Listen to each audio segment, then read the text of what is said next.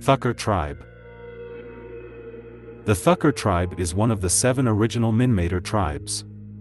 After the Minmatar rebellion, the Thukkers left Minmatar space and took up the nomadic lifestyles of their ancestors, only this time in space.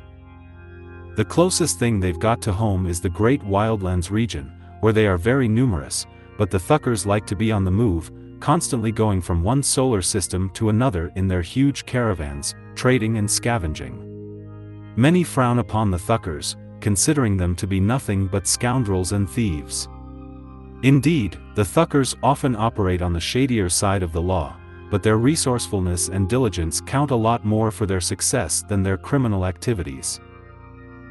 According to what remains of the historical records of the Minmatar, the Thukker tribe had always been a nomadic people, journeying back and forth across Mutar in large caravans.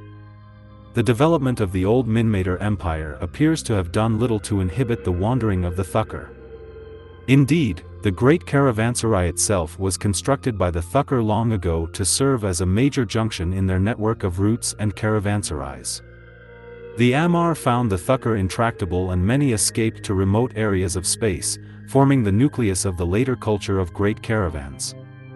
The Thukker were notable fighters in the Great Rebellion but declined to join in the founding of the Republic.